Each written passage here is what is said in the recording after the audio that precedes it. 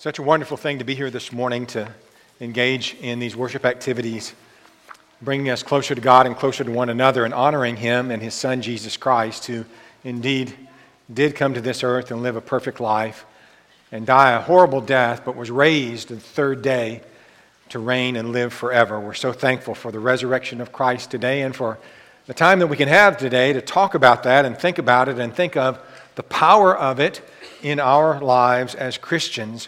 The resurrection of Jesus Christ is, in fact, the core truth of Christianity.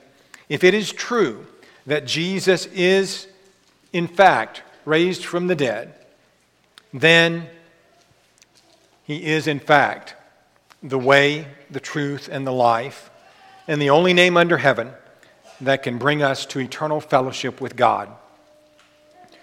Wayne has already read for us this morning Philippians chapter 3, verses 8 through 11. And I'd like to begin with that as well as we consider the power of the resurrection of Jesus. In Philippians chapter 3 and verse 8, Paul has said, as Wayne had mentioned, he's talking about having all that he has given up in order to follow Jesus. And he said, all that's trash to me, it's all rubbish.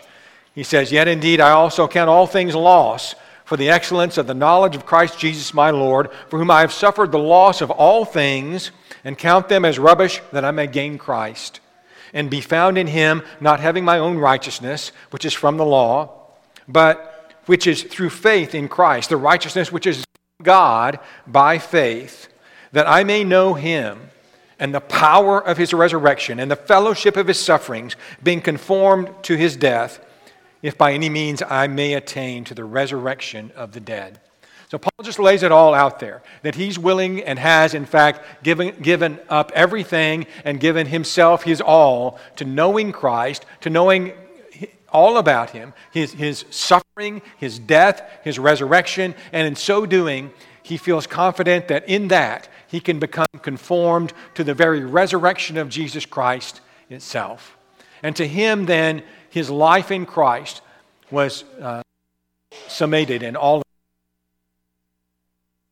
that he talks about there. But let's focus on understanding the power of the resurrection and what that means as far as then what we will know, what we will understand about who Jesus is and what the resurrection has accomplished.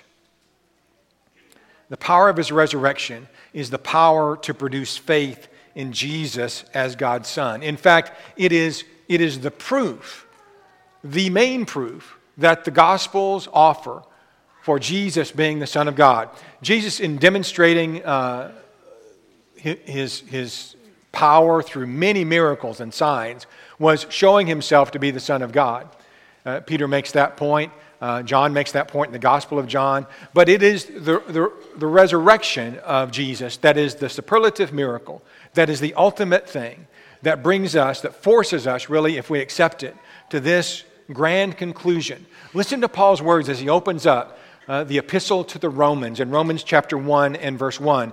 He says, Paul, a bondservant of Jesus Christ, called to be an apostle, separated to the gospel of God, which He promised before through His prophets in the Holy Scriptures, concerning His Son, Jesus Christ our Lord, who was born of the seed of David according to the flesh, and declared to be the Son of God with power according to the Spirit of holiness by the resurrection from the dead. Notice that. Jesus is declared to be the Son of God with power by the resurrection. What is the power of the resurrection? It declares Jesus to be the Son of God.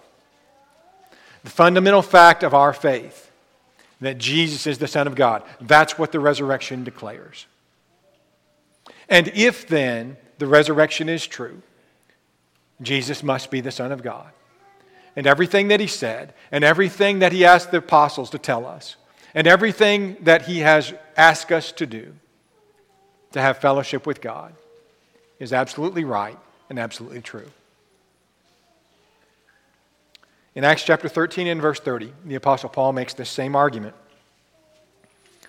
Speaking to the people in Antioch of Pisidia, he says, God raised Him from the dead, talking about Jesus. He was seen for many days by those who came up with Him from Galilee to Jerusalem, who are his witnesses to the people. So it wasn't just that Jesus was raised from the dead, but there's evidence that he was raised from the dead. And part of that, a big part of that evidence, is testimonial evidence. You know, if you go to court, if you're found guilty or innocent of whatever it is that you're charged with, you know how they determine that?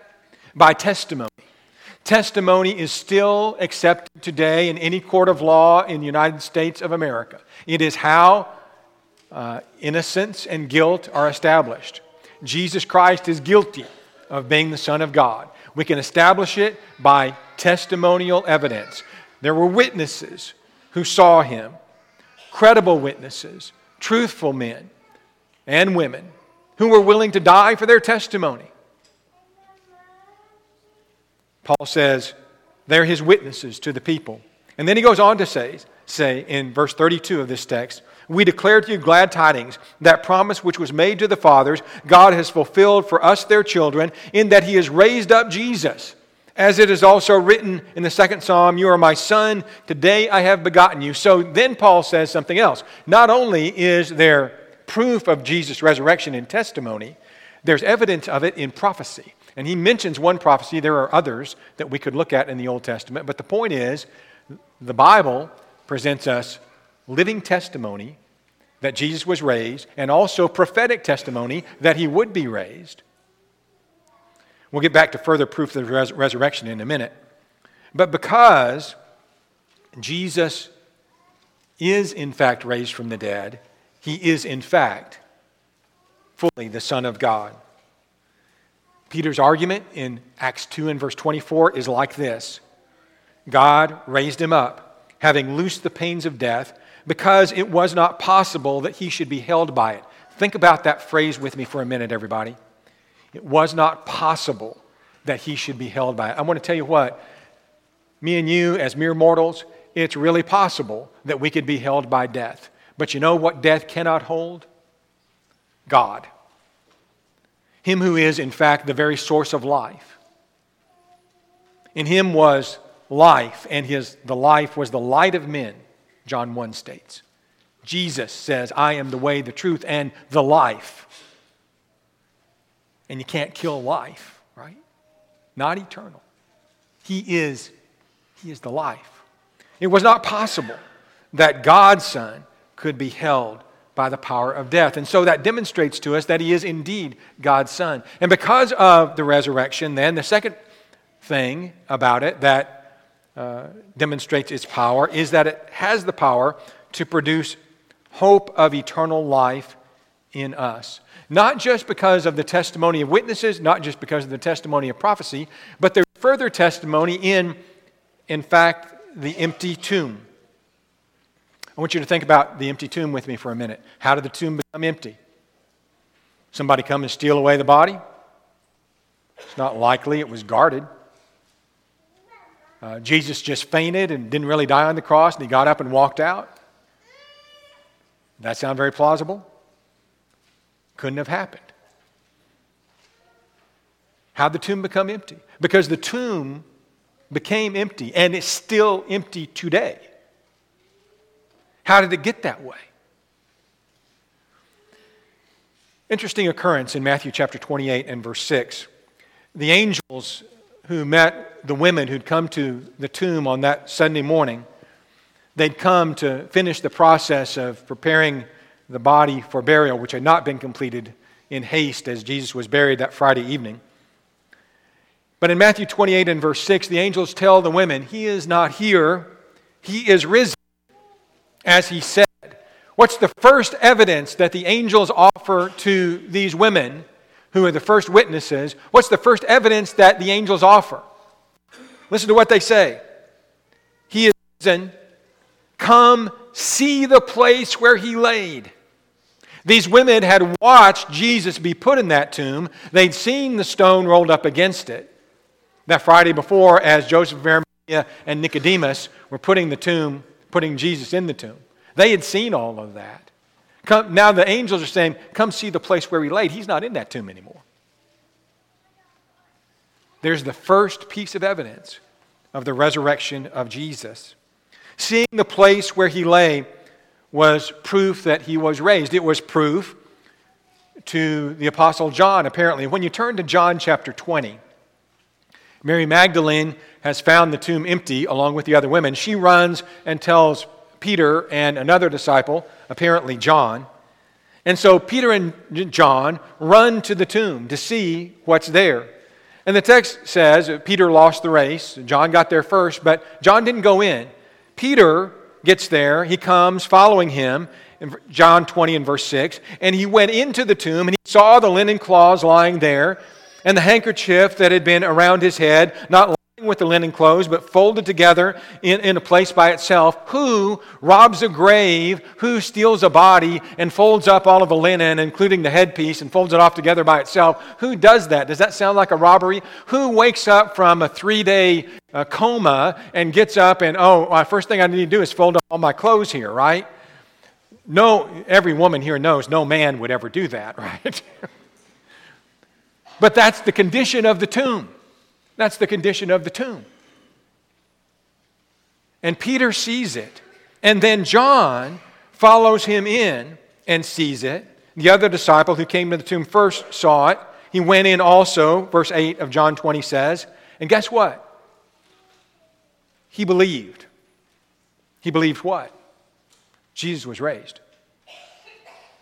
As far as I can tell, John is the only one of the apostles who believed on the basis of the empty tomb that Jesus came back from the dead. I think all of the others still doubted. There's indication of that in Jesus' later meetings with them.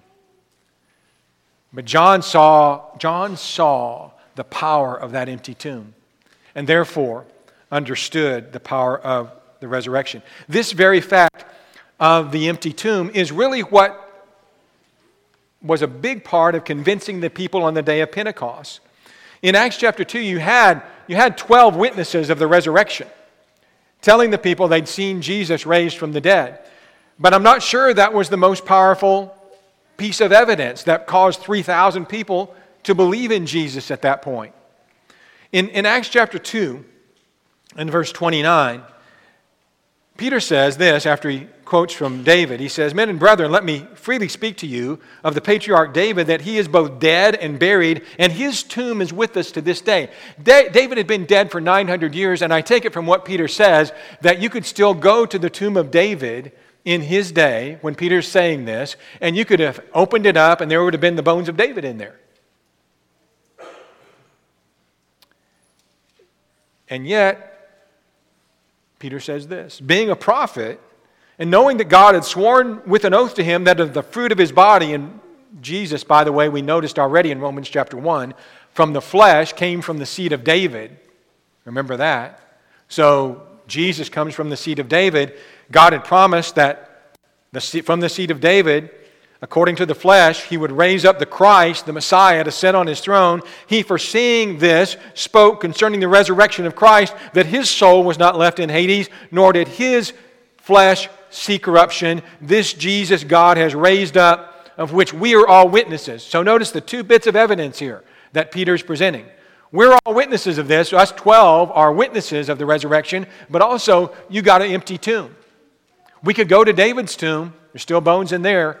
There's no bones in Jesus' tomb. And he was only crucified, 7 weeks ago he was put in that tomb. And 3 days later there's no body in there. There's no bones. There's no corpse. It's not there. What happened to it? I tell you that the empty tomb is still proof today. Valid proof, as the testimony is, as the prophecies are, of the reality of the resurrection of Jesus Christ. And as we've noted before, the pyramids of Egypt are famous because they contain mummified bodies of ancient Egyptian kings. Westminster Abbey is noted because within its walls are contained the remains of many notable people. Muhammad's tomb is visited because of a coffin and bones that are in that coffin. Arlington National Cemetery is visited because of the remains of a great many honorable, heroic people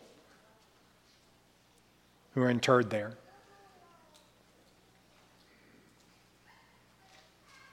But the garden tomb of Jesus Christ is visited because it's empty. Because it's empty. Jesus rose from the dead. And that reality is so powerful. Because he was raised from the dead, then, the point of all of this is, because we know he was raised from the dead, we know that we can be raised also. Jesus said, I am the resurrection and the life. He who believes on me, though he may die, he shall live. Look in your Bibles in 1 Corinthians chapter 15, where Paul, in a very elaborate presentation, really, a full presentation of this focal point of Christianity, starts out by talking about the gospel that was preached to the Corinthians.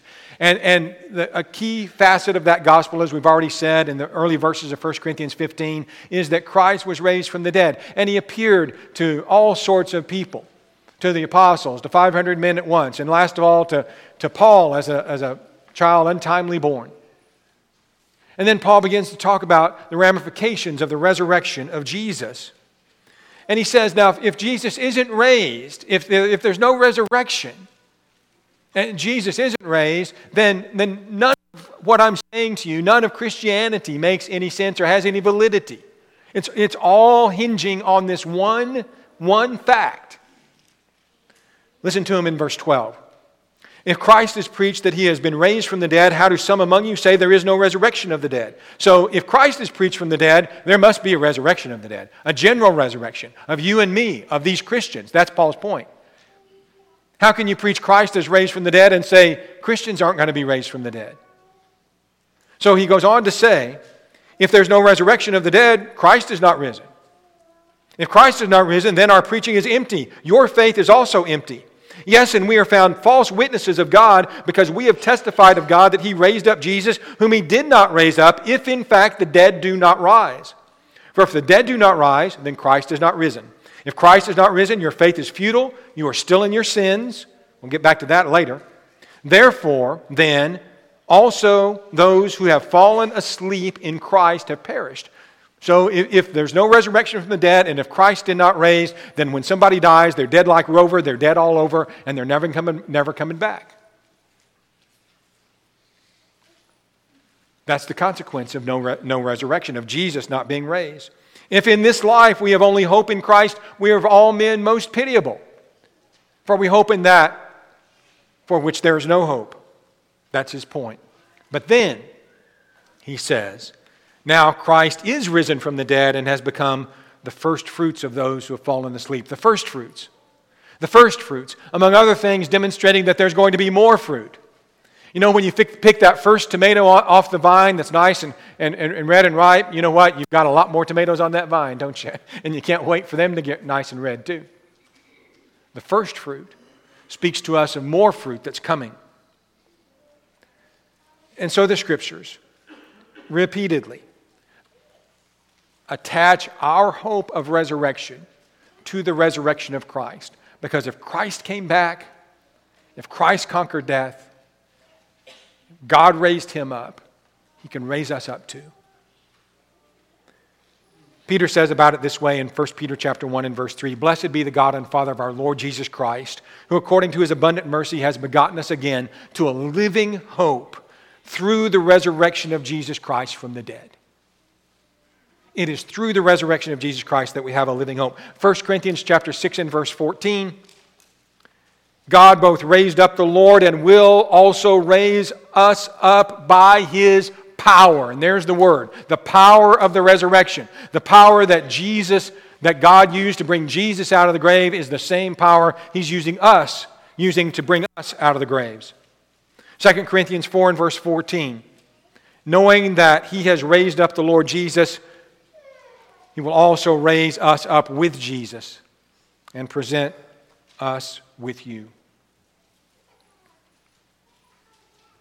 Long ago, a guy by the name of William Shakespeare wrote about death that it is the undiscovered country from whose bourne no traveler returns. I want to speak to you for a minute about the transparent falsehood of that statement. Shakespeare is saying nobody comes back from death. First of all, if no traveler has returned, then it's not really logical to say that beyond the grave there is nothing. If no traveler has returned, the question is open. Could someone return? So to say no one ever will is kind of an assumption, isn't it? But far beyond that, the poet does not tell the truth. Christianity says one traveler has returned. Jesus died and rose again. Of course, he's not the only one to have ever come back from the dead. He brought at least 3 people back when he was on earth. And others came back even in the Old Testament. But if one traveler has returned, it's very strong presumptive truth that there is a power that exists that may bring others, maybe all others, back from the dead. And that as Jesus spoke while he was on the earth, the hour is coming when all that are in the graves will hear his voice and come forth. That's the promise of John chapter 5. There is an ancient fable that's told of a fox that was visiting his friend, a lion, who was sick. So he was going to visit his sick friend, the lion, right? So he gets to the lion's cave and kind of peers in a little bit. And then he hears a voice of his friend, the lion, that says, "Come in. Welcome, friend." And the fox, being a wise animal, looks around and says, "No, I think I'll just be going today. As I see the footprints of many animals leading into your cave, into your den, but none coming out. I don't believe I'm going in there today." And so it is, if we come to the cave of death, and there are a lot of footprints going into that cave, but none coming out, we have little hope. But there's at least one set of footprints that comes out. And those are the prints of Jesus Christ. Jesus is the one who gives us hope. There's no one else who can offer this hope in the face of death.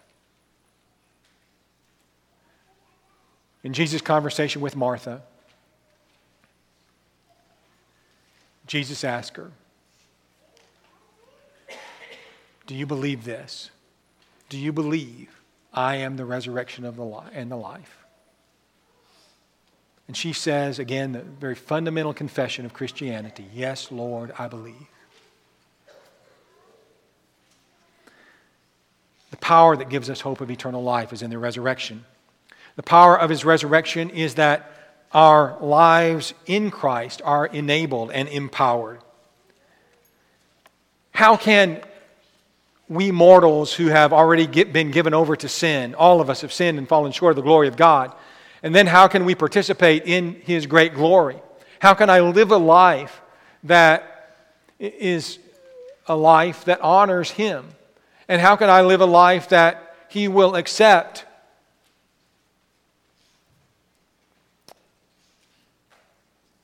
That he will accept me in the end? The answer is through the resurrection. The resurrection says to us that we do not have to live in sin. Jesus came to free us from our sin. That was the announcement that Peter made to those in Acts chapter 3. In Solomon's porch after he had healed the lame man. He tells the Jews that to you first, God, having raised up his servant Jesus, sent him to bless you in turning away every one of you from your iniquities. The resurrection, the raised Christ, has the ability to turn everyone away from their iniquities. Paul writes in Romans 4 and verse 24 that it is in the power of the resurrection that we are justified. He says, "It shall be imputed to us who believe in him who raised up our Lord Jesus Christ from the dead, who has delivered us up for our offenses and was raised up for our justification." It is in the resurrection that we are justified before God. What this means, what we're saying is, what God is telling us, is that there is nothing He cannot overcome for us. You see, what would be harder to overcome than death itself? If we look at life on the night Jesus was crucified, everything seems hopeless, right? Here, Mary's son, the Messiah, is being murdered on a cross and finally dies a horrific death. The disciples are scattered and dejected and fearful. People like Peter go and cry their eyes out. Mary Magdalene, filled with grief, comes to the tomb early Sunday morning. It's been a dark 3 days. And there's no hope of anything. But then the tomb is empty. And then Jesus appears. And all of a sudden, everything that was dark, everything that was impossible, everything that was lost, the darkness is turned to light. The impossible is turned to possible. In fact, it happened. And it all came true. If you look at life on that Friday, at the death of Jesus, nothing was possible. But if you look at the resurrection, everything's possible. Because if Jesus came back from the dead, anything can happen. God can do anything if He can bring you back from the dead. And that means that He can conquer in your life the sin that has ensnared you and entrapped you and bound you. That God has the power to set you free. How do I know that? Because He set Jesus free from the bondage of death. And the power that can do that can conquer anything. There is nothing that is too hard for God. Nothing. He said that long ago, and because of the resurrection, we must believe it. There is nothing that is too hard for God. And so as I look at my life and your life, as we strive to live, if Jesus can beat death, He can beat anything. We look at life on Friday and all is lost. We look at life on Sunday when He's risen from the dead. And there's victory in Jesus. Jesus' resurrection is the very thing that empowers baptism, empowers us to be saved in baptism. Look at the way this is put in several passages. Notice with me, first of all, 1 Peter chapter 3 and verse 20, where Peter speaks of a time when God's patience, this is the ESV, by the way, God's patience waited in the days of Noah while the ark was being prepared, in which a few, that is, 8 souls, 8 persons, were brought to safety through water. Baptism, which corresponds to this, now saves you, not as the removal of dirt from the body, but as an appeal to God for a good conscience through the resurrection of Jesus Christ. It's the power of the resurrection that makes baptism effective. What happens in baptism? We die to sin, we die with Christ, we're buried in baptism, and we're raised to walk, what? In newness of life. That's how Paul describes it in Romans chapter 6. Do you not know that as many of us as were baptized into Christ were baptized into His death? His death. He died. We were buried with Him. He was buried. We were buried with Him in baptism. And then that just as Christ was raised from the dead by the glory of the Father, even so we also might walk in newness of life. You see, it's baptism that gives us salvation by the power of the resurrection. It's not just the death of Christ that's active in baptism. It is that. But as Wayne spoke to us this morning, the death of Christ isn't completed until the resurrection of Christ. And it's almost hard to look at them as one without the other being meaningful.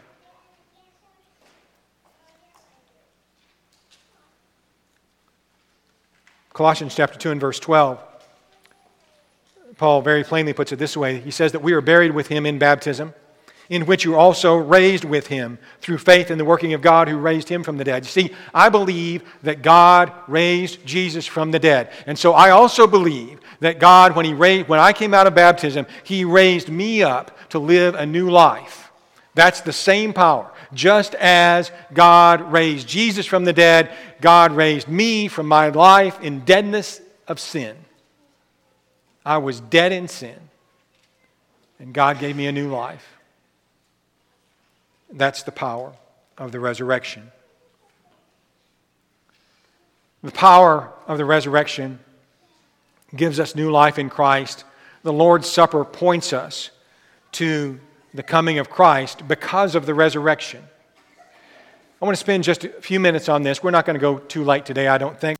Let me spend just a couple of minutes with you on what I think is a really important, sometimes missed point that we often allude to when we take the Lord's Supper, but I'm not sure how much we've thought about it. I'm not sure I thought about it like I ought to, frankly.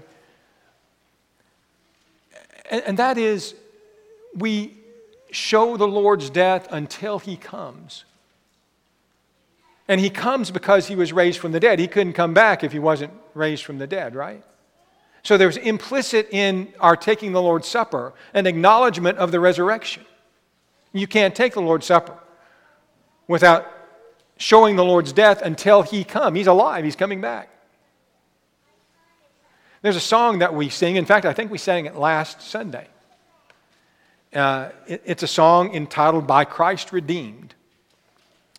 It was written by a man by the name of George Rawson, and it has been used for the last 150 years or so, a lot of times before the Lord's Supper. I've sung it often in my life, probably you too.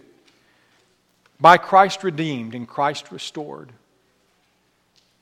The Bible teaches us in Titus chapter 2 and verse 14 that Jesus came and died for us that he might redeem us from every lawless deed. If we're Christians, we have been redeemed by Christ from every lawless deed. We have been restored by Christ. He reconciled us to God. Colossians 1 verses 19 and 20 says, by Christ redeemed and Christ restored, we keep the supper of the Word. So it's those of us who have been redeemed and restored by Christ who keep this supper. The one that we kept this morning, the Lord's Supper. It's not called here the Lord's Supper, though it's called the Supper of the Word, interestingly, in this poem, in this song. Because after all, Jesus is the Word. He's the Word who became flesh and dwelt among us. He's the Word who was beheld as of the only begotten of the Father, full of grace and truth. Jesus is the Word, and it's His supper that we're taking.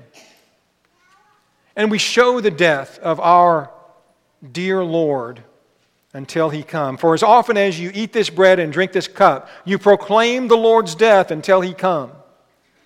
1 Corinthians 11 and verse 26.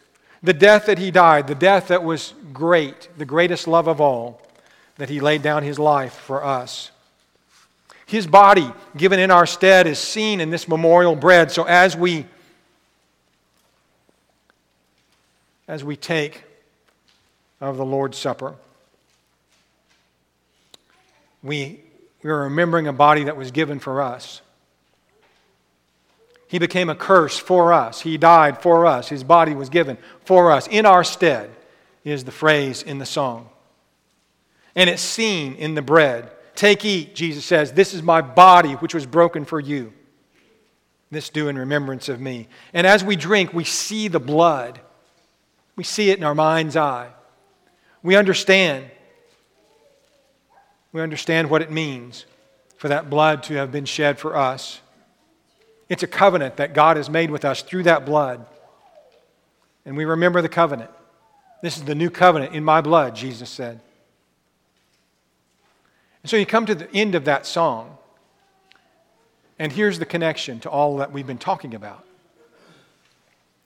And thus, that dark betrayal night, with the last advent we unite. Let's just focus on this for a minute. That dark betrayal night. In John 13 and verse 30, when Judas went out to betray Jesus, John just notes this, and it was night. It was a dark betrayal night.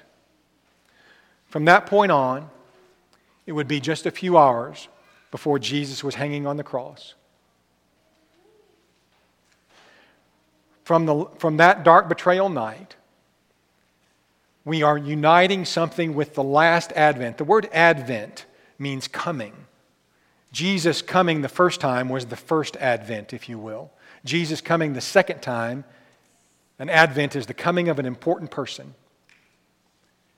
The last advent is his second coming. So when the text tells us we show his death or we proclaim his death till he come, we're talking about the last advent. Till he come is the last advent. So from the betrayal to Jesus coming, the text says we are connecting them by one bright chain of loving rite. R-I-T-E, not R-I-G-H-T. R-I-T-E is a ritual, a rite. The Passover in the Old Testament in Exodus 12 in the ESV is called a rite. Something that is a holy habit that is done to honor God. That's a ritual. That's a rite. The rite that's being spoken of here is the Lord's Supper. By this one bright chain of, where's the chain? Every week, first day of the week, for 2,000 years,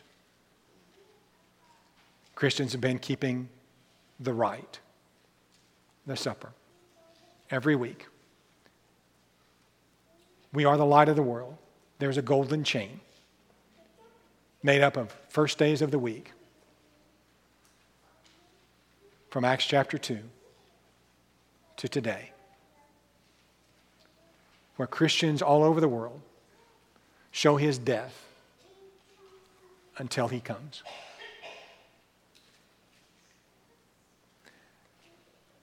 And he comes, and he will come because of the power of the resurrection.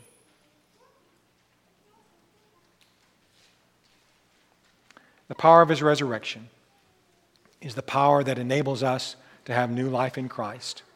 We are raised to live a new life on a higher plane, to seek those things that are above.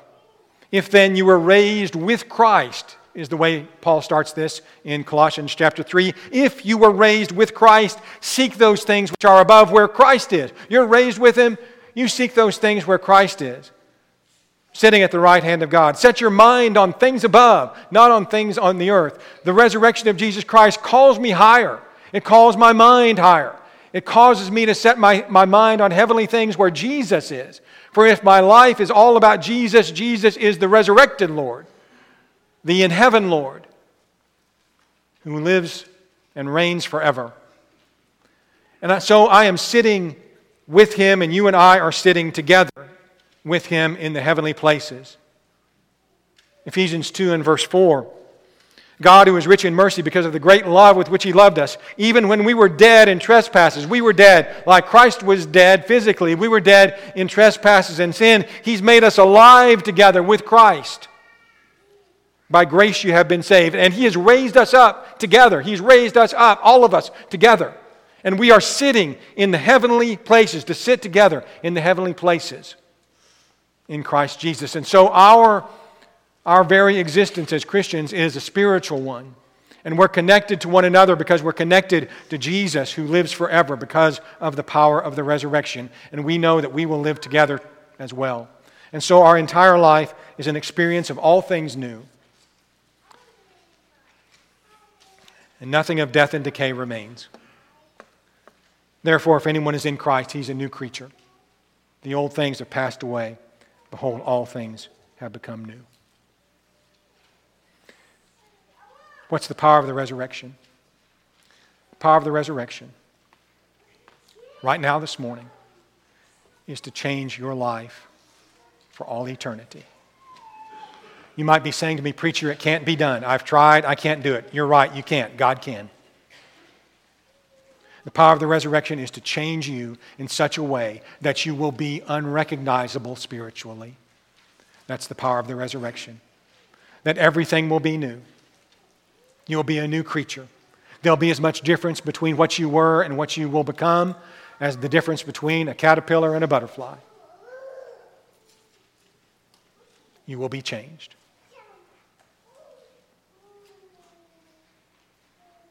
This morning, that can happen to you. Because yes, Jesus lived. And because yes, Jesus died. But because Jesus was raised from the dead, it can happen to you. If you would give your life to the Lord, submit yourself to baptism as we've talked about, to experience in faith the effects of the power of the resurrection, what a glorious day this would be. Please make that decision while together we stand and while we sing.